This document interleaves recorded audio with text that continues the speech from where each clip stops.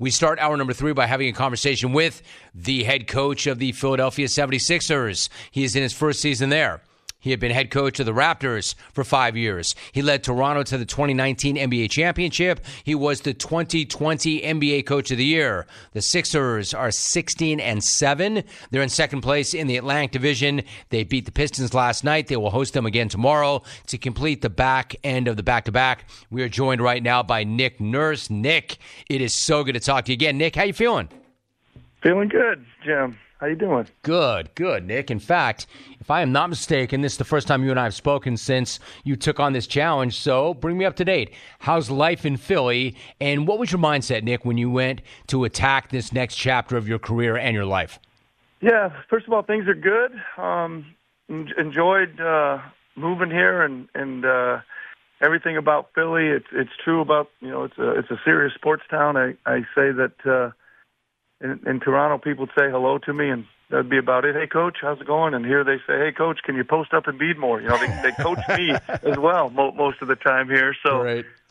It's an awesome city. Mindset was just to, knew the team pretty well, had a lot of playoff battles with them, coached against them a lot, and just try to just kind of show them how I saw it going against them and what we could keep and what we could polish up, and then, a few things we could change and see if we couldn't make them just a little bit better. We're talking to Nick Nurse. In fact, I was going to ask you about that very thing. Like, the NBA regular season, Nick, obviously is long. It's a grind. 23 games, though, is a pretty good sample size. What are some things that maybe you know about this group that you didn't know when you first arrived? Yeah, well, I knew they were good from playing against them. They were tough, right? There's no doubt about it. But, you get here, they're really close. Like, this is a good locker room. Guys get along. I'm a little, I don't know if I'm surprised or not, but I'm happy about their interest level. Like, they're super interested in the small changes that we are making. They're really focused in. They like to practice. They like to go live and scrimmage. They like to play one-on-one games. It's an active group, both mentally and physically. We are talking to Nick Nurse. Always good to get that buy-in. But, of course, you come with a lot of credibility and a championship. And never a bad thing, Nick, when you inherit the reigning MVP. Joel Embiid had a night last night, 41-11. Obviously, again, you already knew he was a transcendent talent. What was it like to coach against him? And then what's it like being his coach now?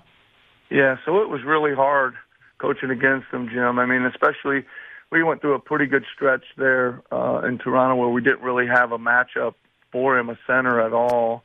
But that's okay. It didn't mean we couldn't come up with things. We threw, literally every scheme you could throw at him from just putting 2 guys on him so he couldn't get the ball to, as soon as he got it, putting 3 guys on him, to doubling him off the bounce, to doubling him at the top of the key, to, just everything we could do to try to stop him and slow him down.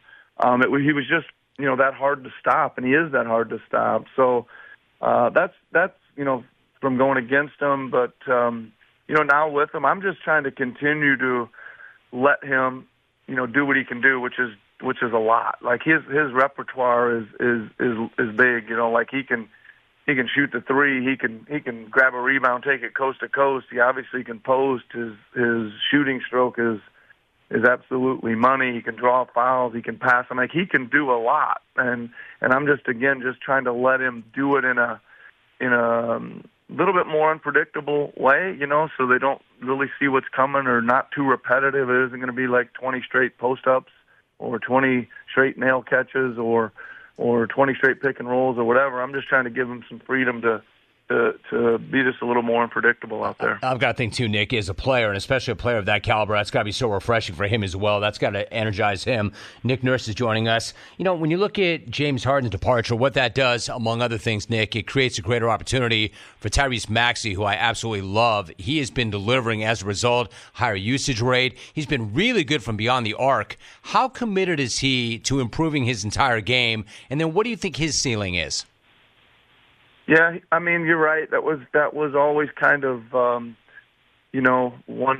thing. If we didn't have James back, that it was gonna, maybe just by default, the ball was gonna get put in Tyrese's hands like all the time, right? So, and he hadn't done much of that. So, learning that and shouldering that, the mental and physical energy it takes to run the team, bring the ball up the floor, use your voice, be a leader, all those kind of things is something he's still growing into. He's making some huge strides. I've really tried to just kind of say, like, hey, Tyrese, take those 5 guys down to that basket and run through all the plays. I'm not coming with, like, you got to do it. Like, like tell him what to do and get that leadership voice going a little bit.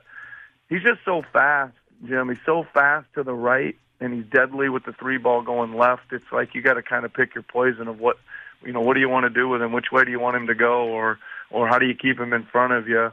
That's impressed me. He can score it off the bounce, and he can really shoot deep, comfortable threes. So ceiling's up there somewhere, but he isn't there yet. It's up there though. No doubt. Philadelphia head coach Nick Nurse joining us. Nick, a guy who I know is not afraid to use his voice. Patrick Beverley, different dude, running on different fuel. Even to this day, I love the guy, man. I love him so much. And not surprisingly, Nick, the fans in Philly took right to him. He credits a recent conversation that you had with him for his increased offensive output. What prompted you to tell him to be more aggressive shooting the ball? And then what's he brought to your team in the way of intangibles? Yeah, so first of all, he brings something every day, Jim. Like, seriously, he just brings an energy and a compete level every single day, and a willingness to try to help our team get better. And that's like irreplaceable, as you know, as a coach. He's like your locker room guy, and he's like your defensive drill guy, and he's always trying to lead. That's great. I mean, listen, I just told him, I don't know when it was, maybe 10 to 12 days ago or something. I'm like, Pat, shoot the ball. Like, they're they're just disrespecting you out there, man. You're a good, your career, like 36, 38% three. Shoot the ball, man. He said, say less, coach. I'm on it. So, say less, coach. Yep. That's really funny. Say less, coach. Yeah. I love that line. Say less. Say less. My kid says that to me. Well, he doesn't say it to me in a disrespectful way, but say less. Say less. Yeah. Nick Nurse joining us for a few more moments. Nick, when you were in Toronto, you and I would speak pretty often, and then Masai Ujiri would come on the program, and he and I would speak pretty often. Obviously, when you think about teams in the NBA that have success, you've got to have that great working relationship between a head coach and a GM. What's it been like to collaborate with Daryl Morey so far? How would you describe that relationship?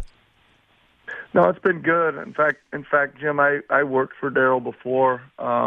He was at Houston when I was the head coach of the Rio Grande Valley Vipers, and that was I don't know, 2012, 2011, 2012, 2013, something like that.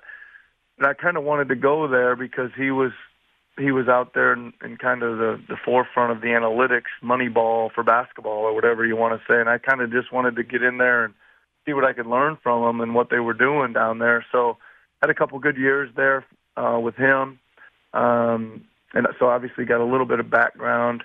People say, why'd you come to Philly for? I said, well, I thought they had a really good team, and Daryl gets it done, putting a roster together, and I like the ownership group. So it was those three things, and Daryl's a big part of that. No brainer. So, Nick, one last thought. Like, as I mentioned, you're going to face the Pistons again tomorrow night. Last night, You handed them their 21st consecutive loss. Since their head coach, Monty Williams, is without question one of the most respected people in the entire league. He's a 2-time NBA Coach of the Year.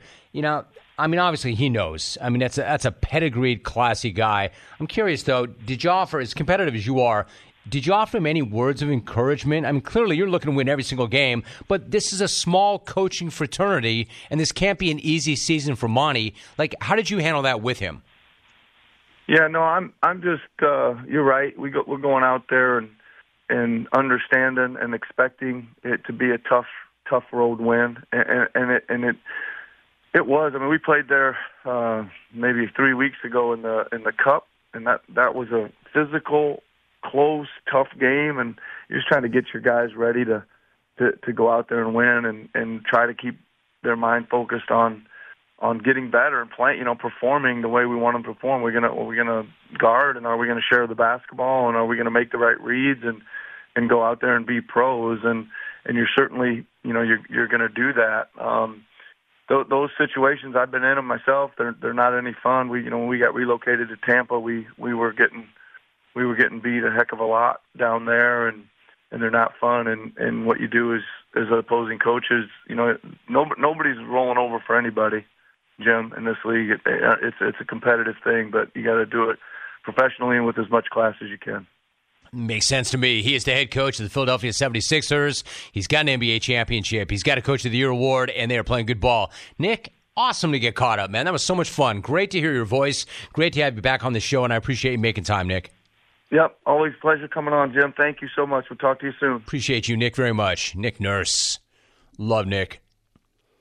And you talk about being a professional and handling it the right way. One, great coach.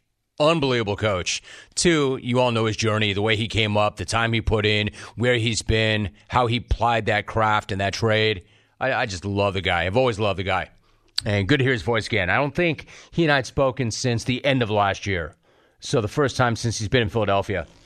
And said, Philadelphia is what you think it is. It is a great sports town.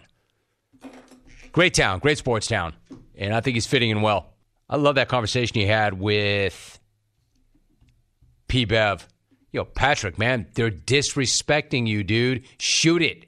Shoot the ball, man. You're 36 for your career. 36% for your career outside. Way outside. Shoot the ball. You see why guys respond so well to him.